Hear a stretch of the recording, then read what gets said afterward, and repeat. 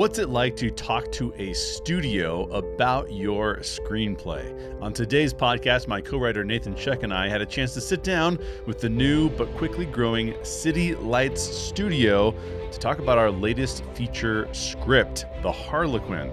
On this show, you'll get to hear what it's like to be a brand new studio in Hollywood, how Seth and Justin from City Lights Studio feel about the current marketplace, specific feedback on our script, The Harlequin, and ideas for how to take your screenplay to the next level and hopefully get it made, including strategies that Nathan and I are implementing with our own scripts. Now, I am friends with Seth, one of the founders of City Lights Studio, so this conversation is extremely friendly, meaning that if you were to sit down with a studio to discuss your script, it might not be as friendly as we are in this particular conversation. But my hope is that listening to their feedback on our script will give you some insights into how to polish your screenplay and get it made. If you're interested in reading our feature script, The Harlequin, or our prequel short film script, No Vacancy, consider becoming a supporter of How Stories Work on Patreon, or shoot me an email and let me know you're interested in reading it. For next week's show and on YouTube, I will take this conversation and break it down in more detail. What I want to get to is a place where I say, even if you haven't read my script, you will understand how I'm receiving the feedback I received from Justin and Seth and what I'm going to do to implement that into the script. And those lessons will be a little bit more explicitly clear when I break this down into a longer conversation in more detail. So just know that that show is coming as well, and there will be specific videos on YouTube covering some of the specific feedback we received here. I'm Jay Shear, this is How Stories Work, and I hope you enjoy our conversation with City Lights Studio. Well, it is good to see Seth and Justin again from City Lights Studio, and I want to talk to them a little bit. They're going to give us feedback. Nathan and I have a script that I'll talk about a little bit more detail later and set it up kind of what it is and what we're trying to do with it. But before we get into that, I wanted to just talk to Seth and Justin because they're up to a lot of cool stuff. And I want to just get their take on where the marketplace is at, what kind of impact they hope to have on the marketplace, and what they're doing to get there. And then, of course, Nathan is the co-founder of the Reclamation Society and co-writer of all of the stuff that I've worked on in the last 5 or 6 years, maybe more like 10 years. It's been a long time. So if you don't mind, Seth and Justin, Seth, I can start with you, and then Justin, just give me a little bit about your background and how you thought, like, hey, City Lights Studio is the thing that we want to do. So I don't know, Seth, why don't you start us off? What is your background here, and what are you trying to accomplish, and all of the good things? Yeah, absolutely. Thanks so much for having us, Jay and Nathan. So it's always great to be on this podcast. Yeah. And this is number 3 for me. So, but yeah, no. So Justin and I have been friends, forever. We've been friends for over 10 years. We worked at the movie theater together back in the day. Right out of high school, and Justin was my supervisor, and then we kept in touch after. So it's been great. And I've seen Justin for the past 10 years, just over and over, get this close. And last year, well, I guess now it's 2 years ago. That was 2021 now. Holy crap! Yeah, it's September 2021 or August, somewhere around that time. But I told Justin, I was like, dude. Everyone in the movie industry, gets this close over and over again. And I said, dude, why don't just make your movies ourselves? And that's kind of how the idea came from that. But my background comes more of sales and marketing. Jay and I met through this competition I did in college called Zoo Ventures at APU, where we won the competition out of 30 teams or however many it was. Got a fund to get started our company, and learned a lot about business and marketing. And since then, I now work at one of the top 3 agencies in the world, according to Facebook, which is great. It's a lot of fun, and been doing it for like 8 years now. Mm-hmm. And so I'm kind of in that point where I'm ready to transition. And so Justin and I, when we started having this idea, it's a nice little pivot part where, we can start getting a new project going while I'm still doing my job. And again, it's good. I have a lot of fun doing it. I do it effectively, but so I don't have anything against that. I'm ready for the next chapter of my life. And, I want to see Justin win too. He's one of my best friends. He's one of the best guys I've ever met. So, and his scripts are amazing. So I said, let's put our heads together and figure this out and get your scripts made into some movies. Yeah, that's awesome. By the way, show and tell, I have a pair of your headphones right Hey, here. This there. was the company that Seth ran that came up with these headphones. Yeah. Yeah, it was a lot of fun. Fantastic stuff. Yeah. So yeah, that's perfect. And it's been fun to watch your journey, Seth. And I'm glad that this was kind of funny because Seth and I know each other in a completely different context. He knows that I was a writer, but like not like we didn't talk about that a lot. We talked more about movies and things. And then Seth's posting pictures of like his studio and filming things, and I'm like, bro, when did you didn't tell me you like this stuff too, because this is what I'm working on. So that was kind of funny. That was a good introduction to City Lights. And then Seth introduced me to Justin. So Justin, give us a little bit about your background and what you've been up to. My background is I've been doing this for a long time now. I've been writing professionally for almost 15 years. And I don't know. I got an early start. I got lucky enough to work on some early drafts of the first Wonder Woman script and kind of got my start in the studio system. And I don't know, it's been a lot of fun, but it's like Seth said, you work on scripts for a long time. Some of them are freelance, some of them you're hired, and that's cool. But it'd be nice to see something you write actually get made and not have to get shelved at the last minute or have deals fall through or be in production, have things be canceled. Like that's why we took control of it. Him and I were kicking that idea around for probably 3 or 4 years and finally just executed it. And it's honestly been the best year in year and a half now. We've done so much in just such a year and a half, and we've got a couple of things in place and we're excited. We've got what, Seth, 3 or 4 projects on deck right now. So, I mean, it's nice to be like actually making stuff and not just writing and hoping that something happens. Yeah. That's awesome. That's really cool. So yeah, what are some of the projects you guys have going on right now? Yeah, so we made our first short film last year and submitted to the Oscars and Sundance. Sundance, there was like 15,000 submissions or something crazy like that. So ours just didn't even make the cut to even get considered to be watched, which that's understandable. I'll have to do a little bit of digging and figure out who's the person that does the actual watching of those movies, so that way next time we'll have a direct contact and we don't get lost in the sauce. You know what I mean? Well, we did the math on that, by the way, and it's something like they had almost 16,000 submissions, and they would have to have 100 people watching the submissions 24 hours a day for 8 months to watch every submission. Oh, yeah, it's just not even possible to have whoever the committee is watch all that content. Yeah. You know what I mean? So there's some politicking in Hollywood? No. Who would have thought? No idea. But yeah, so that was cool. Learned a ton with that first project. It was a low budget short film, about Black Lives Matter. The script was amazing. Has a really powerful message. We had a phenomenal cast and crew. The kid, his name is Malcolm Kelly. He was the kid who played Walt on Lost. Oh, yeah. From forever ago, and he's just an incredible actor, super professional, really cool, down-to-earth guy. So he was a lot of fun to work with. Learned a ton. That was my first time being on a set and getting anything funded and investing our own money, mine and Justin's money, into this project. So there was a huge learning curve. We learned a lot. We made a ton of mistakes, but I'm glad it was low stakes. So that way we can kind of get all the kinks out with this first run through, and now when we take on a bigger project, I have a better idea of what to expect. And additionally, I could have gone to school for 4 to 8 years to understand, how to make movies and produce movies. And I don't think it would have come close to the experience we actually had on set, even though it was just a week-long short shoot. We got it done. We were effective and we were quick. But the amount of experience that Justin and I got was just, you can't pay for that. So it was great. That's awesome. And then the other projects I don't know if I'm able to talk about it, if it's going to be recorded, but happy to tell you about it offline. But okay, cool. We do have a couple projects on deck that are great with some big talent that we are excited to work with. Some of them are already partially funded, so it's just a matter of closing out a couple of rounds and getting them finished. We do have a couple that are already in post-production as well. So cool. Yeah, it's all exciting stuff. As soon as we're able to share a little bit more, happy to share it with you. And again, offline, happy to share anything with you. Yeah, for sure. Now, we produced a short film in 2016, and we learned a lot from that process too. So a couple questions. What was, if you don't mind me asking, what was your budget for that film, for the short film? It was a $50,000 budget. Okay. So pretty good for a short film budget. Like it's a decent chunk of money. Yeah. What were some of the key lessons that you would say that you learned in the production process of that film? So the biggest thing is we need to diversify our crew.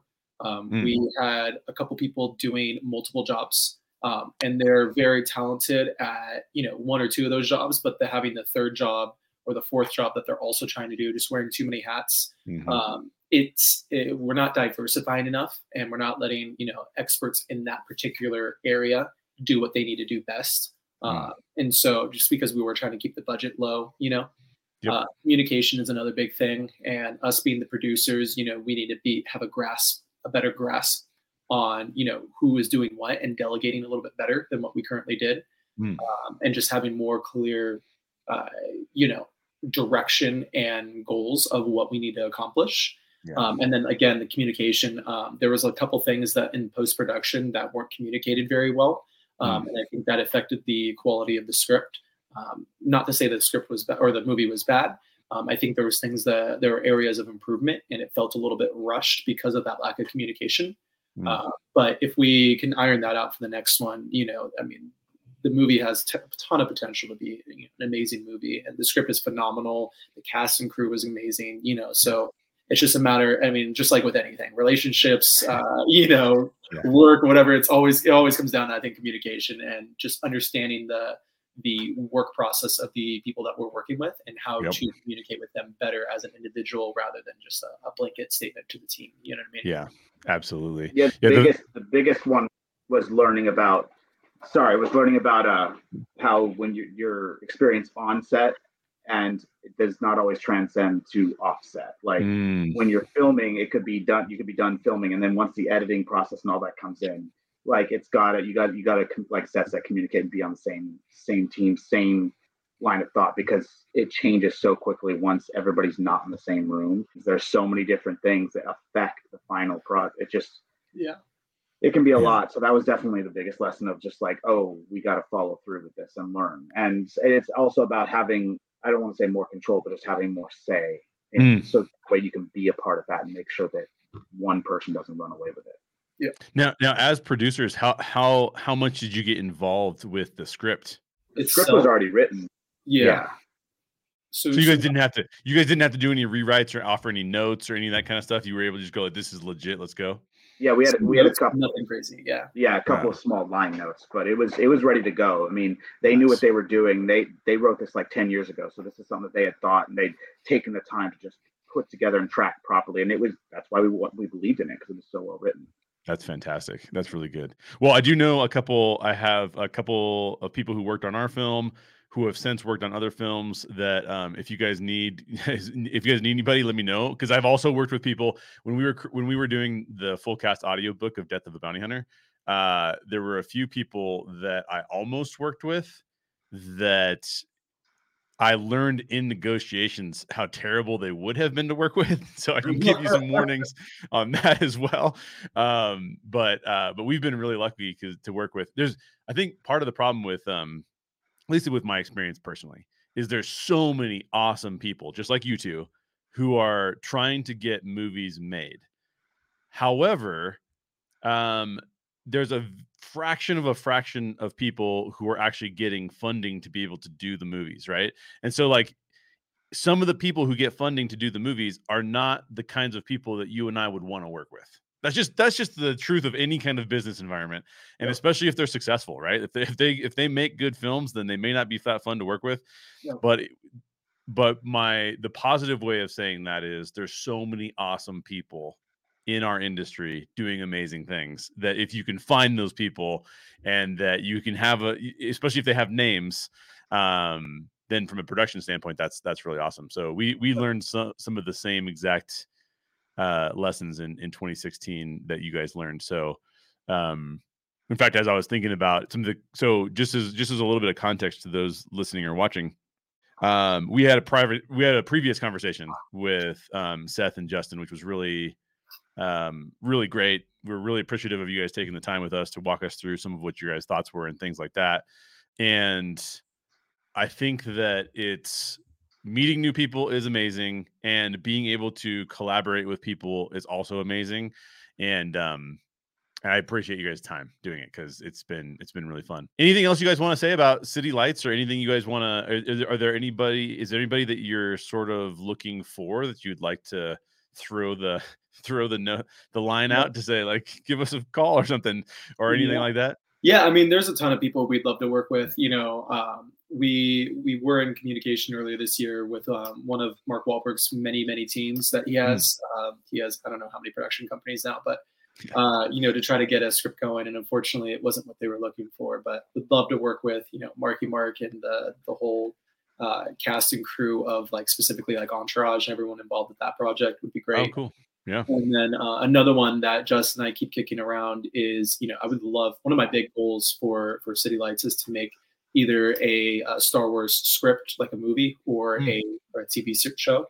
Yep. So if we can get out to, Dave Filoni and Jon Favreau and do something specifically around the Old Republic area with, Darth Revan, I think that'd be huge. Yeah, I think there's a huge audience for it. Everyone would want to see it. It kind of gets us out of the traditional Star Wars timeline of prequel, Empire, and then post Empire. So that'd be a lot of fun to kind of go back a few hundred years and see some of the ancient Jedi or whatever you want to call it. And just if you go into the Legends, and anyone who's played the games or read the books, some of these Jedi powers that they have or Sith powers that they have are just nuts. Yeah. And the Jedi Sith War was just a gnarly war, and I think it's a story that should be brought to the big screen. And if we can help provide the vehicle for that, I think that'd be a lot of fun. Some of my friends and I on Twitter were just talking about that, and I was saying, there's nobody that doesn't want an Old Republic show or a film. Like it's like the biggest no-brainer to greenlight. Not only that, but Revan has one of the best stories in Star Wars history. So it's like, that's what I'm saying. Exactly. It's right there. It's right there. What are you gonna do? What are you gonna do? There's rumors though that have circulated for years that Lucas didn't want to touch it as a TV series because there was so much to cover, but also I've heard rumors that Disney doesn't want to touch like Knights of the Old Republic era and all that because Disney, there's parts of it that are too dark to expand upon, and Disney doesn't want to go that deep with it. They don't want R-rated Star Wars content as much as we're getting there. Right. Yeah. Well, and Andor gets us closer because Andor, it's not R-rated, but it is the most adult focused kind of content that Star Wars has really probably ever done. So good luck. I hope you guys pitch it, and I hope you guys nail it because I would love to see that. Thank you. Yeah, that'd be great. And I think there's a way to do it. Like Lord of the Rings, both the movies and the TV show, it's a PG-13 rating, and it does explore some dark things, but it's a PG-13 rating. And I feel like with the Old Republic, there's that's the kind of audience that we can capture right there. Obviously, we can go even darker and go more like Game of Thrones style, where it's super dark and gritty. But I feel like that's a little too dark for Star Wars. Right. But I'm with you. Andor is I think that happy medium, and I feel like that can kind of correspond with what we see in things like Lord of the Rings, where it has those dark spots. Sauron, the Ring, Gollum, all that stuff, and it touches those subjects, but it does it in a creative, way that helps almost a broader audience, be able to watch that and stomach that. You know what I mean?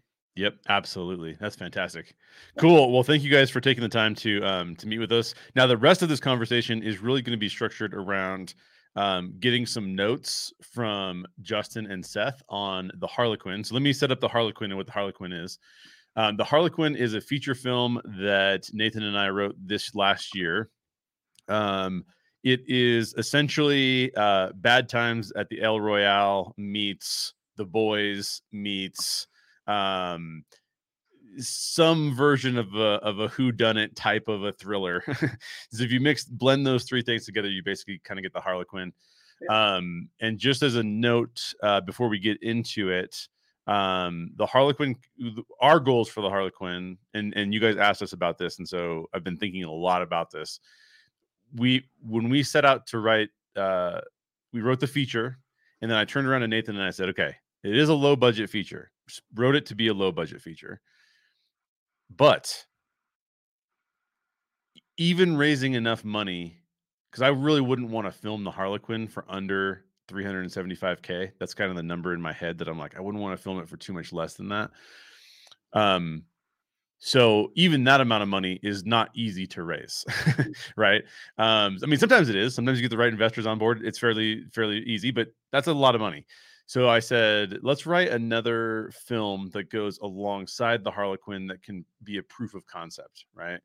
And so we actually have another film called No Vacancy, which is a 20-minute short that is basically a prequel to the Harlequin and in the same world. And I only bring that up because as we talk about as we have these kind of conversations, I think it's really valuable to understand that, like, there's a kind of thinking that's valuable to you. And Seth and Justin said it earlier. They said, it's not enough just to hope your stuff gets made. You also have to make the effort to make it yourself. And so it's kind of like, okay, well, if you can't make a feature, then make a short. And if you can make a short, then go try to sell people on the feature. So I think that's one of the things that we've made it a goal for this year, to film that short. And also to try and get representation so that we can, and then even perhaps work with you guys, because one of the things that you guys are doing is helping people raise money for their own films, right? So maybe even working with you guys to do that, so that we can get all of our ducks in a row and say, okay, we've got multiple options on the table. We got a short that we can go with. We can try to sell this to other people, get it optioned, or we can actually go make it ourselves if we get the right team of fundraising on board to do it. So we didn't get there without the prior conversation we had with you guys. So just, again, my appreciation to you guys for being willing to have that conversation with us and go in that direction. So with that being said, as a setup, I'm going to go ahead and share my screen everyone will be able to see what the Harlequin script looks like. And in this way, the reason why I wanted to film this, I asked Justin and Seth if we could film it, because we were just going to do it and they were just going to be kind enough to give us the feedback. And I thought, well, one of the things I'm doing with this channel is I'm saying every time I learn something, I want to impart that knowledge to other people if they want to learn it too. And so I thought, well, if you guys are going to give us feedback, getting and understanding feedback is a really critical process in the writing and storytelling process. And so I really wanted to be able to do this. So I just appreciate you guys being willing to do that as well. And I'm just going to open the script. We'll let you guys kick it off. So where do you guys want to start? And by the way, I'm going to make notes on the script as we're talking, because that's the way I want to kind of capture all the thoughts. So that's fine. The notes we wrote down they're page notes. So I mean, for the most part, unless it's like an overarching thing I have a question about, they're page notes. So I mean, it'll make it a lot easier. Perfect. That sounds awesome. And some of them are, like I said, simple, like line notes or just questions, and some of them are a bit broader. But I mean, you'll see as we go. Awesome. That sounds great. Really quick before we jump in this, because Justin won't brag about himself, so I'll brag for him. He's going to predominantly give the notes, just because he's a lot more qualified than I am. Justin wrote the original script for Wonder Woman. He did 26 revisions of it before the project unfortunately got scrapped by Warner Brothers. He also won top script out of 800, top 10 out of 1,000. So he has many awards for his scripts. He's worked with people who wrote scripts for Robert Downey Jr. and a couple other big celebrities. So I have my opinions as a general consumer, but Justin actually is the expert here and actually knows what he's talking about. So I'm going to let him take point and give most of the feedback. Awesome. That sounds good. When you have a business partner and a best friend like that, I mean, it's you're just cool. And hopefully everybody can see my screen clearly. I'll try to zoom in. I was trying to get rid of this panel, but I'll keep this panel here just in case we need to jump around a little bit. Okay. All right. Go for it. So one of the quick things I noticed is some of the characters have their race or ethnicity in their description, some don't. Is that something that you guys purposely did, or what was the reason for that? So that's a really good question. So my thought process was this. We're using a lot of superhero archetypes. I think that there are some times when so in other words, when I say archetype, like we might have somebody who's like Superman, just like in The Boys, they have what's their guy's Homelander. name? Not the Patriot. What's the guy's name? Homelander. Homelander. Yeah, Homelander. Just like they have Homelander, he's their version of Superman, right? So we'll have these archetype of characters that are very similar to what you might see in the comics. Sometimes it mattered to us about how that character was going to be portrayed on screen in terms of differentiating it from the original character, and then sometimes it didn't matter as much. And so that was kind of the thought process behind labeling some of them and not labeling others. Okay, I like that idea, and I get where you're coming from with that because of what you're doing. You're separating it. I would recommend putting them for all of your main characters, just because it's visually, it helps you see who it is. And I mean, not that if they're not important to it, it's not necessary. Personally, I would just do that just because there were certain characters where I went, wait a minute, their ethnicity or this wasn't there. I mean, and that's fun to use your imagination, but because the other ones are so pronounced, I just expected it across the board. And awesome. I guess the consistency is good too. And then I have like for instance, page 12, it says flashback over. When you guys end flashbacks formatting, sometimes some put flashback over instead of just going right into the script. Okay. Those are small things to consider when going through. Cool. Okay. So then anytime you see a flashback, sometimes end with a flashback over. Got it. Yeah, it's something that I get it. Once you read through, you understand it's like, okay, we're back here. It's obvious, but you're going to get readers and you're going to get people that will be like, wait, how do I know the flashback's over? Are we still in it? Anything that's going to slow down our studio reader, anything that's going to take them out of it is just going to be a mark against you. And I always say, don't give them a reason to say no. And yes, it could be as simple as not putting a comma in the right place. It's ridiculous, but it's also part of getting it right. Absolutely. Cool. I did have a question about what is Erica's motivation? Like, we see that she's angry right away. She's got this chip on her shoulder, and we know that obviously that. Well, it's assumed that she wrote. She. I don't want to say backstab, but she talked about her. She talked, so that she can go to jail. But why is she angry so early on? Like, is it that she's being chased? Is she angry at herself? Like, what is it why does she have this chip on her shoulder towards everybody? Like, what is it? Yeah. So one of the things that we were trying to showcase, and maybe this wasn't clear enough in the script, but one of the things we were trying to showcase is that everybody has a slightly different response. There are some commonalities, but a lot of people have slightly different responses to their shame and guilt complex, right?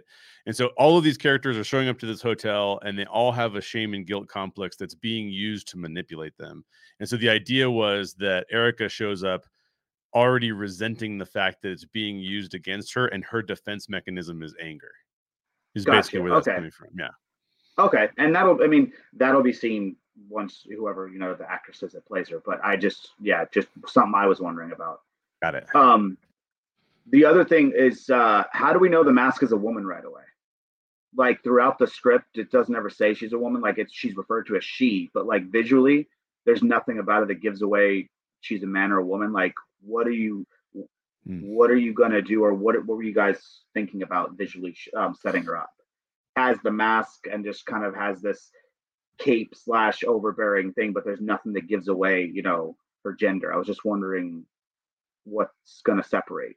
Yeah. So one of the things we have not done is that we have not updated this script, the Harlequin, with a greater detail about the mask, but we've made a couple changes to the mask since that this script has been finalized. They just appeared in the prequel script. And this is the problem of having two scripts. You're changing one and you gotta go back and change the other one. Yeah. So to your point, that's a really good pickup. We actually made sure that you can see that that she has a ponytail, and we referenced that in her character description in the prequel. So we need to add it over here as well. And then we did slightly update her description because she is sort of in the Harlequin right now. That character functions almost like a what would you call it? Horror trope villain. And that's fine, but to nuance that a little bit more, we made her a horror trope villain, but also gave her some visual characteristics that would sort of associate her with Harley Quinn from the comics, right? So there's a match there. All right. So what I would do then is focus on that a bit more for the script, but also lean into that, because there are certain times where it seems like she is working with Lando, and there's certain times where it seems like Lando's, giving her orders. And I think that if it's very clear, especially her being a woman that stands like a description like a foot taller than him, I feel like her not ever feeling like she has to take orders from him and doing like she doesn't need Lando throughout the whole thing would make her such a stronger character, because it's like, oh, there's this strong, powerful woman, right? And she's the one killing everybody behind this mask, and she's working with Lando, which is very clear. But at any moment, she could just kill this guy, and there's nothing he could do about it. Like, that's the other thing, is that there's not. It's, yes, they're working together, but it's not really established like 100% why at the end of it she doesn't just chop Lando's head off and take the money. right. Like, and I know that that's very like clear into it. Like, and if you guys like, if there's a if I miss something, please tell me. That it was just one of those things that there were parts of it where Black Mask seemed so like powerful, where it's like, well, why isn't she running this operation? On page 13, this is just where it starts, but I love that you guys, I told you guys this last time, I love that you guys write what all the characters are thinking. Like, personally, I love the prose, and it gets me inside the characters' heads, but it's kind of a faux pas for scripts. Right. Usually with actions, it's just write what what you can see and hear, not so much what it's inside the head. That stuff that, can be left for a shooting script or can be told to the actors and stuff, but it's just most of the time looked at as a don't do it. But I like it personal, just because like I said, it gets me inside the characters' heads. Right. Yeah, that's good. We actually had that feedback on our other script, because we did some of the same things, and people were like, "Oh, we don't like seeing this." So that's very common. Okay. Yeah, it's something that somebody like Aaron Sorkin or Martin Scorsese is going to get away with that because of what they've done. Nobody's going to tell them you can't do that, but yeah, it's just going to come up. There's one thing I heard one time, and I would love to get your take on this. I was watching a Hollywood Reporter roundtable, and I'm sure you can go back to YouTube and watch it, because that's where I watched it. And they were talking to Tom Hanks, was one of the people that they were talking to. And the question was raised by the interviewer, like, how do you guys get to the emotional state that you got to when you were able to film these scenes? And, how did you work yourself up? And Tom Hanks said this, and then everyone around the table agreed with him. He said, well, it has to be in the script. If it's not in the script, then I usually can't get there. In other words, he was kind of suggesting, I can't manufacture emotion. The script will dictate what the emotion is, will get me feeling what the emotion is. Now, this is a bad example of it, because this Erica pauses line is not really like so just for those who are listening, the line is Erica pauses, and then we have it in italics because it's her thinking, you'll catch more flies with honey than you will with vinegar.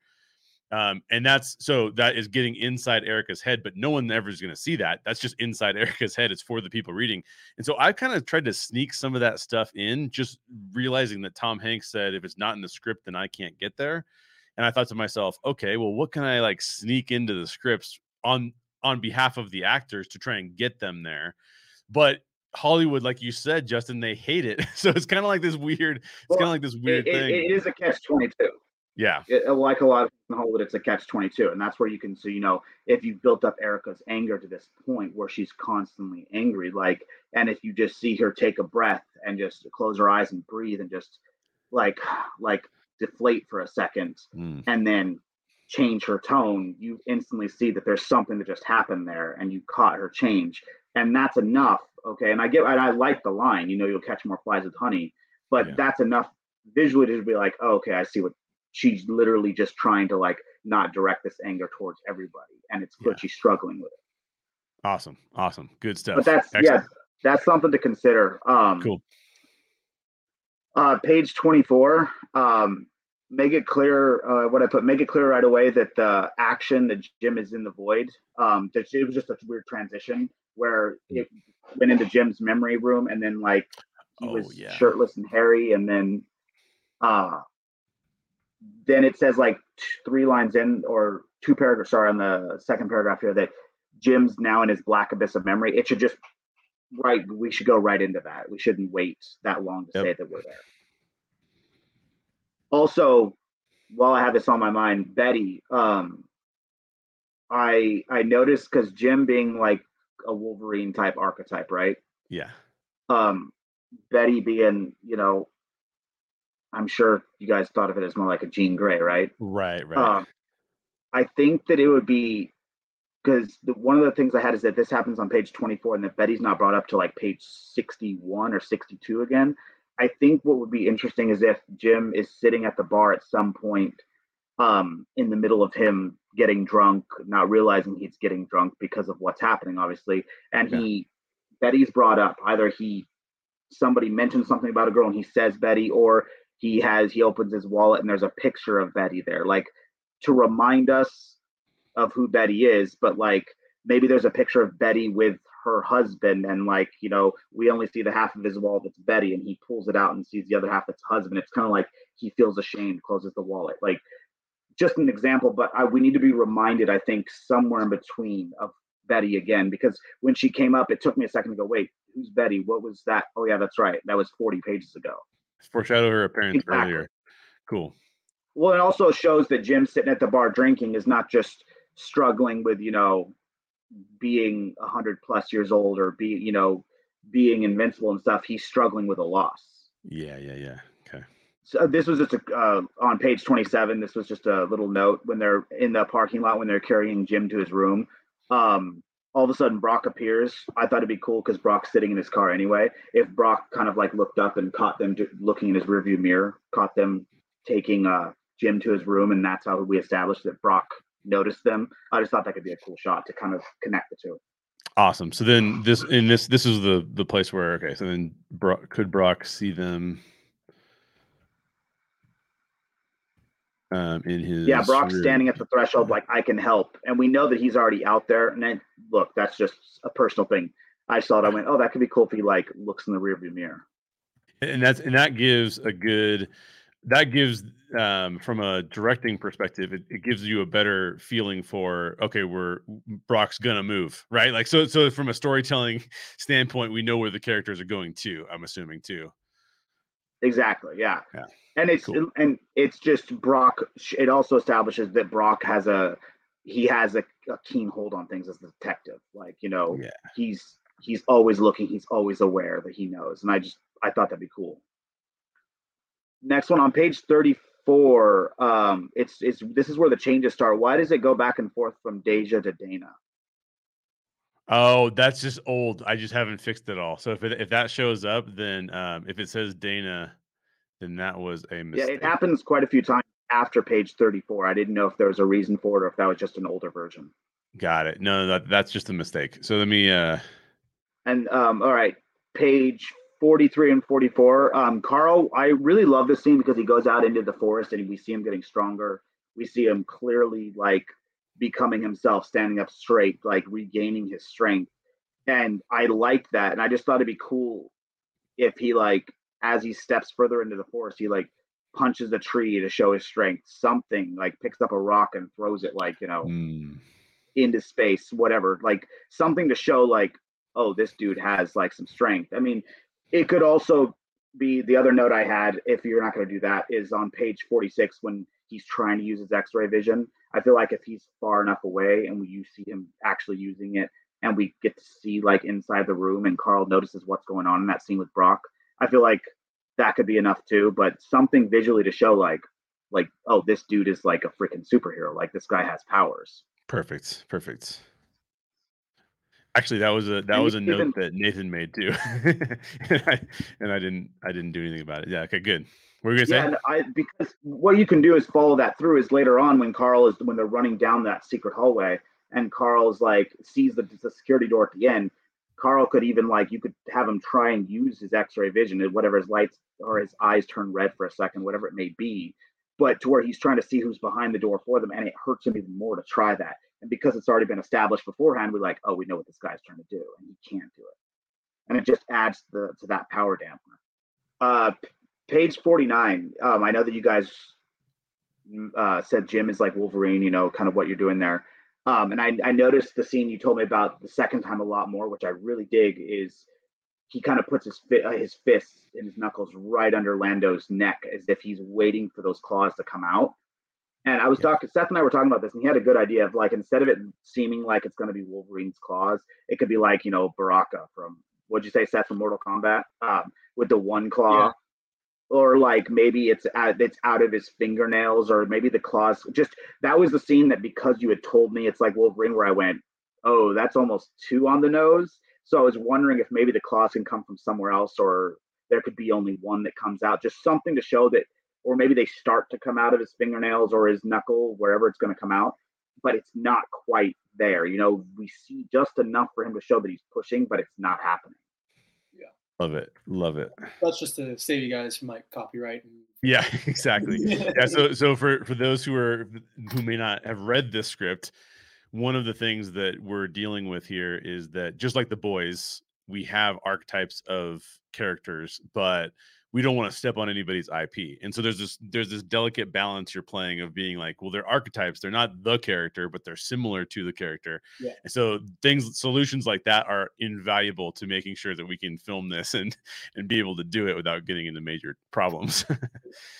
Excellent. Well, exactly. And the only one, I think, and Seth and I were talking about this earlier, I think Jim is your only issue, just because of the backstory you give him and how close that is, which I love, by the way, that he's talking like, first time he got drunk was, after the cavalry arrived, and we know what war he's talking about and stuff. We don't even have to say it. And I really thought that was cool. But then, and it's very similar to Wolverine and how Logan, because Logan fought in that war too. And, but it's the idea that once you give him the claws, or once you get to there, it's just like, it's almost too many, and you don't want to mess with Marvel's or whatever Disney's IP at this point. Yeah. Yeah, exactly. I would like to deal with Disney, but not their lawyers. Let's put it that way. Good side of their lawyers, not the opposite side. That's right. That's right. Yeah, I had another note right after that, the Betty note I already told you about. It's just because I feel like, her being established would just add more to Jim's, a bit more to Jim's struggle. And then you guys, besides the Dana thing, the third act I really enjoyed. There wasn't a whole lot of notes I had. It went, and I was just sitting there going like the back and forth, and how you go back with the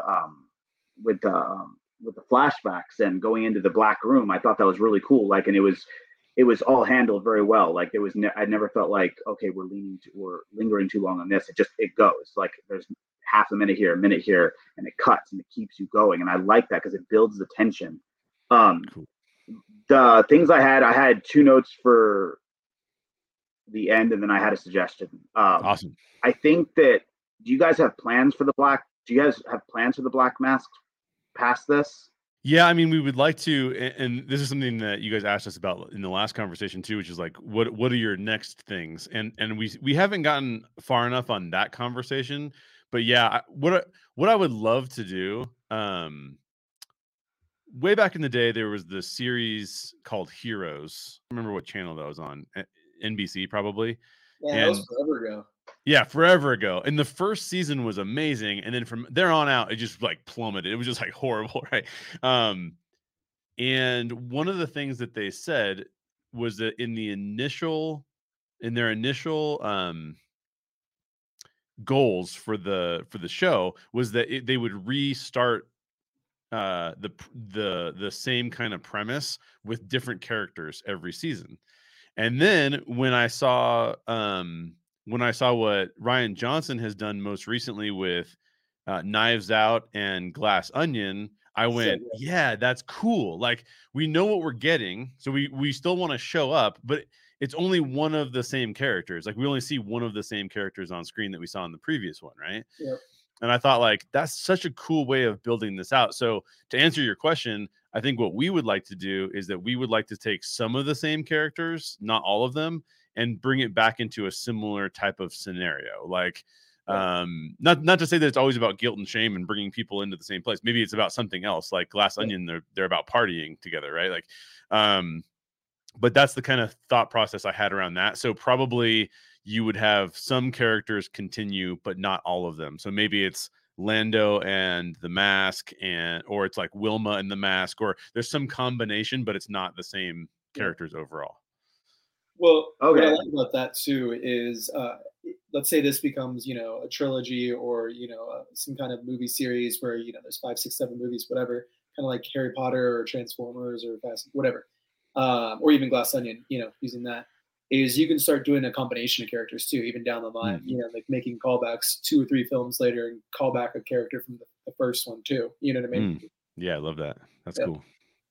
Well, yeah, and I like that. I think you guys have a lot of characters to work with to do that with. The reason why I asked about Black Mask is because the only people that really, spoilers, get killed in this are good guys. Right. Or, what we perceive to be good guys. And I feel like for some kind of catharsis, I wanted, Black Mask runs out, obviously injured, and that's a cool way to be like, blood dripping, she could be back, she might have been killed, whatever. But I feel like we need a definite catharsis I'd like to see either Lando or Black Mask, one of them answer for their crimes, not just Lando being tied up, but like one of them dying to see, like, to show some kind of catharsis that our heroes, yeah, I do like the suitcase burning. I think that that's powerful, and it shows like, letting go, moving on, and I think that that's important.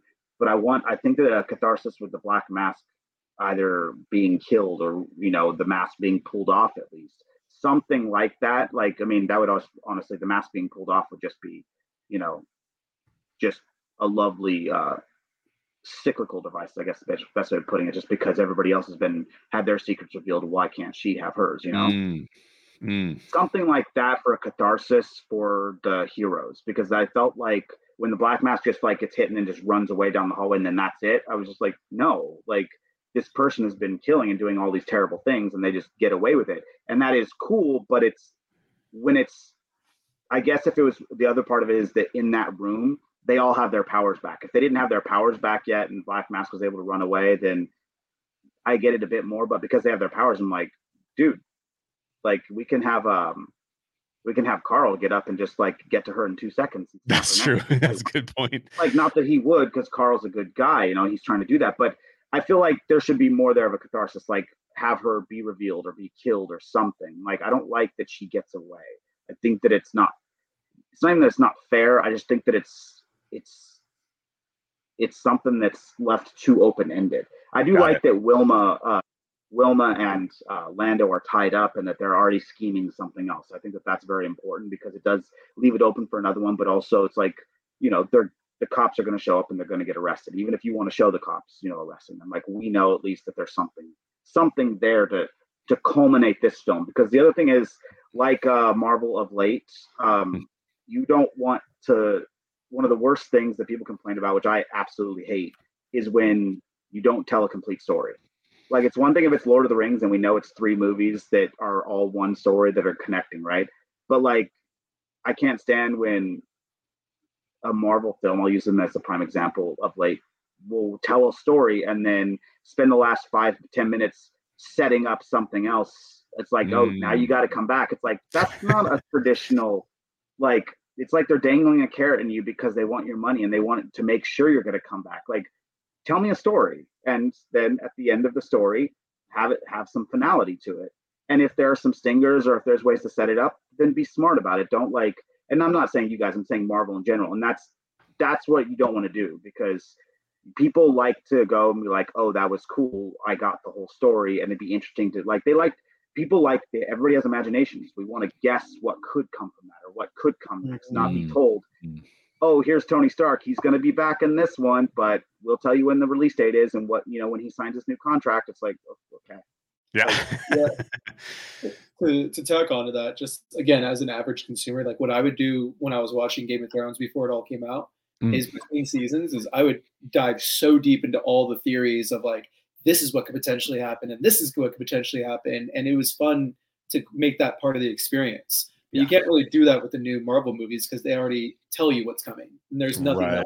It's just, this is coming and then this is coming and this is coming. And then we got, the King movie, I forget what it's called. And then we got the Secret Wars right after it. And it's like, okay, well, now we know where we're going and there's nothing left. Like, it'd be a lot better if we were like, okay, well, now because Kane is coming in the comics, we know that leads eventually to Secret Wars. So that could be the next Avengers. You know what I mean? But it's they already laid it out in front of you. And you're like, okay, cool. Now we got to get through all of this, and then we get Secret Wars, which is the one that everyone wants. You know what I mean? Right. Yeah, that makes a ton of sense.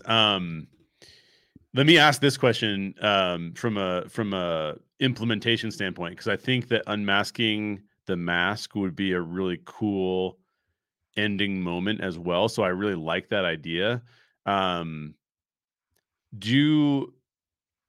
If we do that in the story, do you think that we need to usually like an unmasking is like there's a component to it where we've seen the character in a different context, or there's like there's like a satisfactory conclusion to like, oh, now I just put 2 and 2 together. Like, now that you've removed the mask, I realize that person is either that person, or is there something to that you think needs to be done as well? Or do you think the unmasking by itself is sufficient? No, the unmasking by itself is sufficient. And I mean, that's, I think, the only way the not knowing what gender she is works, just because if she's trying to keep that all secret as it is, and even maybe Lando doesn't know, like, I feel like that'd be super important. That's the only way that'd be cool, is because you unmask, and all of a sudden, like, the whole movie, you're like, you know, you don't know if she's a guy or a girl, and you don't know who's under there, and then you unmask it. All of a sudden, it does leave it open to, oh, holy crap, that was a woman this whole time doing all this killing. And then it's, well, who is this woman? Is she a supervillain? Is she this? And those questions start to just come out, and that would be a fun. See, that's a nice stinger for, you know, to lead into a second one, just because she's been caught, she's been unmasked, and it, you know, there's the finality to your story that you have in this one, but also it's, well, who is she? Why was she helping? And you know, what is her connection here? You know, and I think that could be, you know, especially if you have like stuff where like her and Nishiko knew her or something. I don't know. Like, there's a lot more you can do with that. That's awesome. Then you can dive into, let's say we do a second movie and, you know, she's in prison. You know, then you can have someone like Lando hiring another, you know, supervillain to bust her out, and it's Lando and this other supervillain. But now it dives into her character, and then there's another supervillain that you can dive into too. We already established Lando, and now we get to understand this mask character more, and then we get another, you know. And again, I'm just throwing out ideas, but it helps the setup for, you know, future content. Yeah, I love it. That's fantastic. That's awesome. And was that your last note, Justin? No. The other one was, why does, and like I said, this is something I could have missed. I'm just genuinely asking, why does Wilma have to show up? What's the dirt that they have on her? So the idea behind Wilma was that Wilma is as much of a villain as Lando is, whereas the other characters are not so much. Like, they're either anti-heroes or heroes. And the idea with Wilma showing up was that it put additional pressure on Lando, because all we know is that Lando has this machine and things, and that he's trying to accomplish these things, but there's no other pressure against him other than like, how do I figure out how to kill these people? Right. And so the idea behind Wilma was to say, well, what if Lando is actually kind of trying to double cross somebody else, and he has more aspirations than he maybe has the capability of fulfilling right now. Juxtapose, I should say, the character of Lando and his goals. And of course, that's an archetype for Lex Luthor, which means he is a strict capitalist and will do capitalist things to the detriment of those around him, because he's all about building his empire. And yet he's hampered by the fact that there's a strong female character who he actually owes something to. And so it's just trying to set up that kind of juxtaposed battle for Lando as well, kind of. Okay. I know in the flashback, what is it that Lando then gives her in the manila folder? Because we see Lando handing her a manila folder across, you know, first it's the deal, and then it's that. What is in that manila folder? What is it?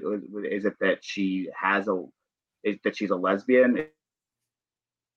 That's a good question. Let me finish real quick. I'm sorry. Yeah. What is it that she is a lesbian, or that is it that there's more to her, and what is it that Wilma does? Like, yes, she might be a villain, but like, did she come up with this technology? Did she steal it? Like, Ah. and not that all these questions have to be answered. I'm genuinely curious about all that. Yeah. So the concept that we have that's working with here, and this is a good background for anybody who wants to read the script or who's interested in like what we're trying to accomplish. So part of this is the prequel. Let me describe the prequel really quick to give you a feel for what that's like. There's another device in the prequel where we take an archetype character of a journalist, which you'd find in like a Lois Lane character, right?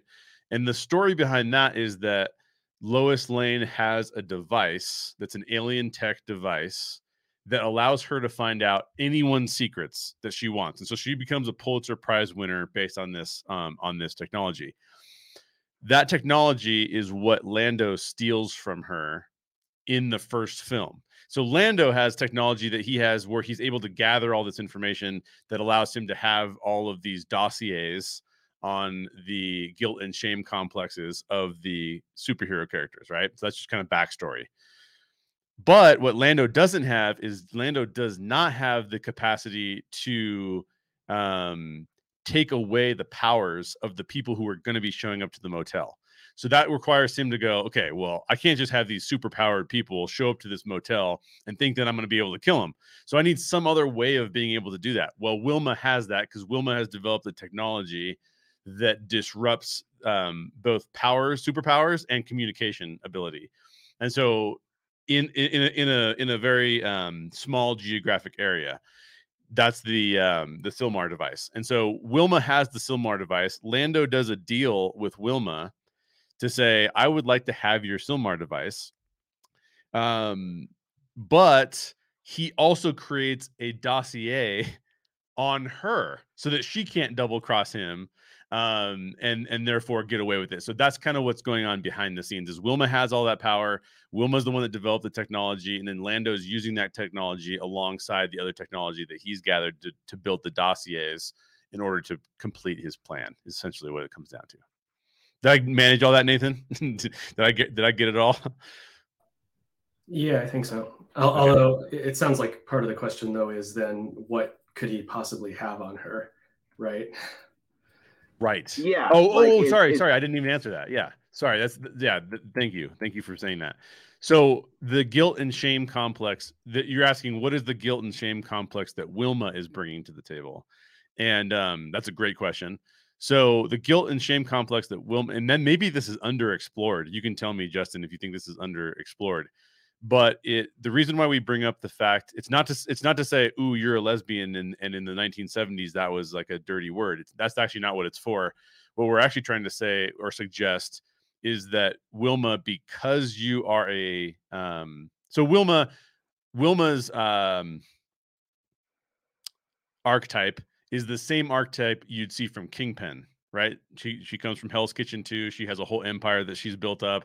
So her living her life as, if you wanted to call her Queen Pin or something along those lines, has set it up so that she can't have deep relationships. And this is, if you look at the Marvel series, the Marvel Daredevil series, Kingpin has a really hard time with his relationships. I can't remember her name, Vanessa, I believe. And it's because he leads a criminal empire, but how do you invite love into a criminal empire? So as Wilma gets married, basically her wife dies, and basically what Lando is trying to say is it's your fault. You should be guilty and have a shame complex that you brought an innocent person into this world and they died, and it's on you, is basically where that's all coming from. Okay, see, that's super cool, and I want to see that in the script. Like, okay, cool.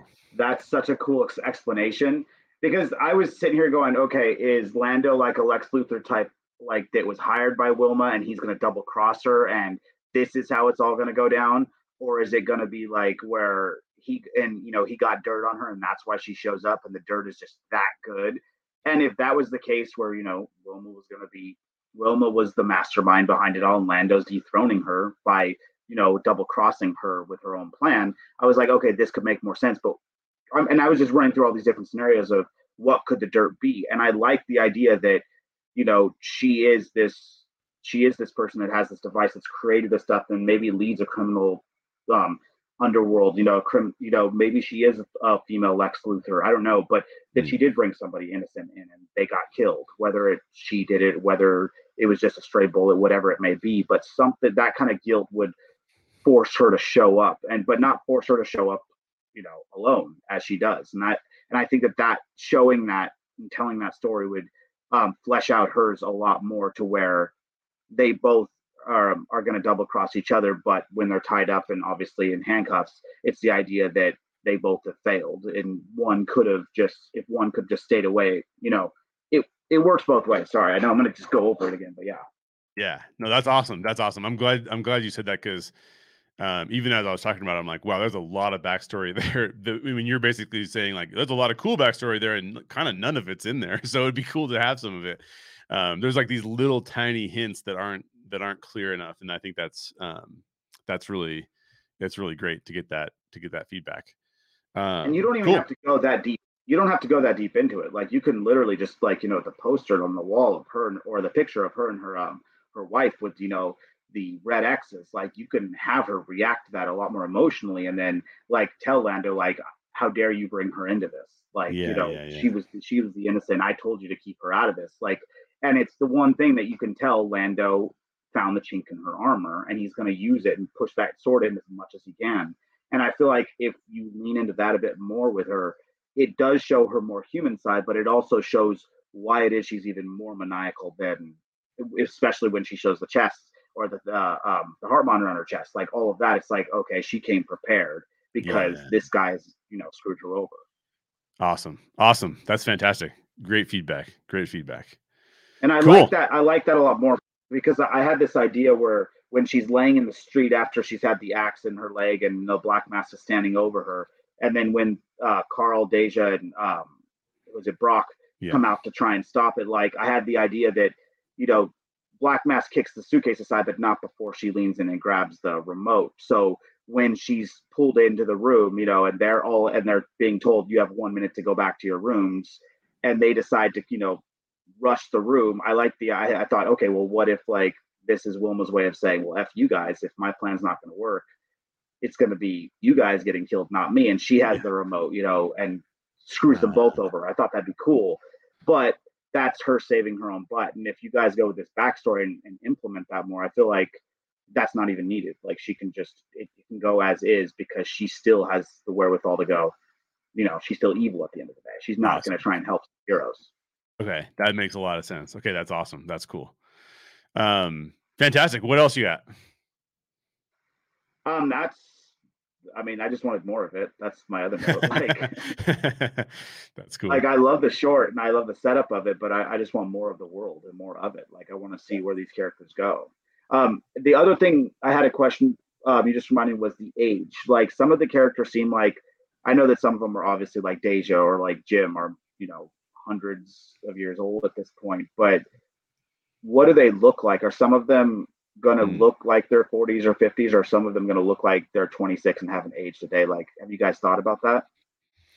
That's a really good question. The only thing I've thought about is, I mean, the dream project is to do like what Tarantino has done, where he brings in an actor who needs a career revitalization. Or, I mean, Aronofsky did it with The Whale with Brendan Fraser, right? Like, you bring in an older actor or actress and you're able to kind of like revitalize their career and like showcase how cool they are. So we did age up some of the characters in that regard, but technically speaking, we could have some of them be younger as well. We just kind of like thought like, okay, well, what does this look like? You know, at what age do people tend to have more guilt and shame complexes? And it's okay, fine. It's usually like a little bit older. So, I'm open to feedback on that for sure, because I don't have any like, oh, it has to be this way or it has to be that way. I'm kind of more open to what would work. Oh, okay. Yeah, I just was wondering if you guys had that and all. But no, that's something, obviously that's up to you guys. It's just, okay. As I was reading and picturing them, I was just, you know, didn't know. I was thinking about actors, actresses, older, younger, and who could play it, who couldn't, and all. Yeah, that's awesome. Who were some of the people that you had that, as you read the script, you would have been like, oh, I'd love to see this person in this role? Let's see. Who was I thinking about? Jim, I just pictured Wolverine most time, but like a shorter Wolverine, like like a Taron Egerton type Wolverine, not quite Hugh Jackman. Hugh Jackman's like 6'2", not quite fitting the five. Right. Logan. There's like fan art of Zac Efron that was Wolverine too. Oh yeah. Of who? Zac Efron as Wolverine. There's a lot of fan art of him like picking up the Wolverine mantle from Hugh Jackman. And Zac Efron's a lot shorter too. That's interesting. Yeah, that actually looks pretty good. Well, they had I could see that. They had the actor who's escaping me at the moment who plays Homelander. He was in talks for a little bit to play Wolverine, and that kind of faded away. One of the people we had was, and I just been thinking about this guy because he's just a cool. I like what he talks about on when he's on a podcast, but John Bernthal, the Punisher, is like that would be a cool Jim, right? Like he does anger really well, like he's always under the surface. I like that kind of stuff. We also had, just to throw out a couple names, because one of the things that you guys had told us last time too is when you're raising money or when you're getting producers on board, it helps for the producers to think in terms of their head, like who could be in these roles. Yep. And so we threw out a couple of options in different places. We thought that Wilma could be like a Gwendolyn Christie sort of cast. I was thinking, okay, I could see Gwendolyn Christie. I thought of the person I was thinking of with Wilma was Elizabeth Debicki. Oh, what's she in? And I'm not familiar with that name. She's in Guardians of the Galaxy 2. Her most famous role is Jordan from Great Gatsby, but she's been in a bunch of stuff. Most recently in The Crown. This would be, this would be hitting a grand slam. But if you could get Idris Elba to play Brock, that would be epic. Yeah. And we also had Mahershala Ali that we thought of too. That because I just respect him so much as an actor. It's kind of amazing. Oh my gosh, him as playing that detective, that'd be a good role. Yeah, that'd be amazing. For Carl, who's the Superman archetype, the funny thing is that after we talked about it last time, they announced that Henry Cavill wasn't going to be Superman anymore. I'm like, I'll make him. We can make him Superman. We'll hire him for this role. But of course, we actually had Nikolai Coster-Waldau as well as a list that we put on here. He's from Game of Thrones. Jaime Lannister. Yep, Jaime Lannister. The hardest one we've had to think about. Oh, that'd be a good one. Yeah. That would be a fun one, yeah. The hardest one that I think that we haven't come up with a good one necessarily is Lando. I really like what Tony Dalton did in Better Call Saul. He played in Better Call Saul. He was Lalo. He was fantastic. But we also had could you kind of go out of the norm and do John Leguizamo or something like that, that kind of take. So I kept picturing a bald Giancarlo Esposito for Lando. Oh, that would be amazing. He's one of my most respected actors, by the way. That guy can play just about anything. He's freaking amazing at everything he does. Yeah. Cool. Any other? So let me ask you guys this question, and we can kind of start to close it out, unless you guys have some questions for us still. Last question I had for you was, given the conversations that we've had, if you were sitting in our shoes, what would you do? What would your next steps be if you were sitting in our shoes? Yeah. For the Harlequin or just? Yeah, for the Harlequin and No Vacancy, I kind of put those two kind of together as like a shared, because you could tell us like, hey, forget making the short film, just try to go make the feature instead. You know what I mean? Like where would you go with it? Yeah. I think the timing of it is great because, like I was saying, the traditional superhero movies I feel like are kind of on their way out.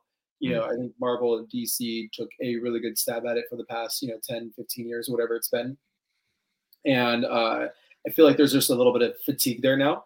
But then you look at something like The Boys, and that's doing exceptionally well because it's still superheroes, which people love, but it's a different spin on it.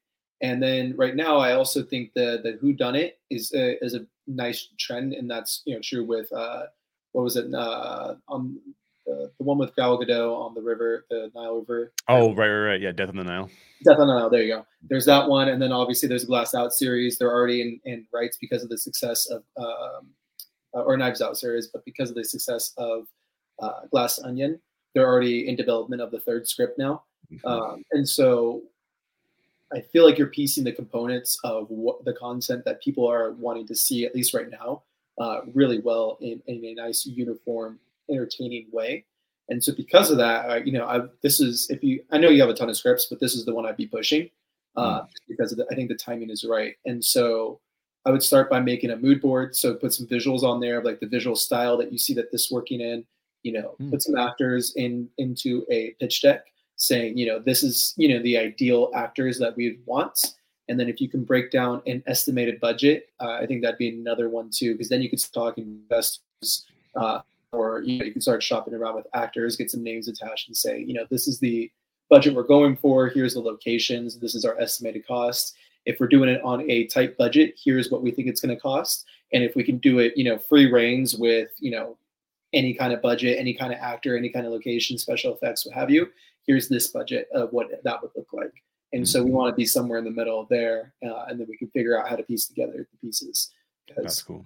You get one actor and it could be, $1 million to have that, or $500,000 to have that actor play. But then you get someone else and they could be, a $10, $15 million, $25 million minimum to be in the movie. You know what I mean? Right. So just the talent alone is going to adjust the budget drastically.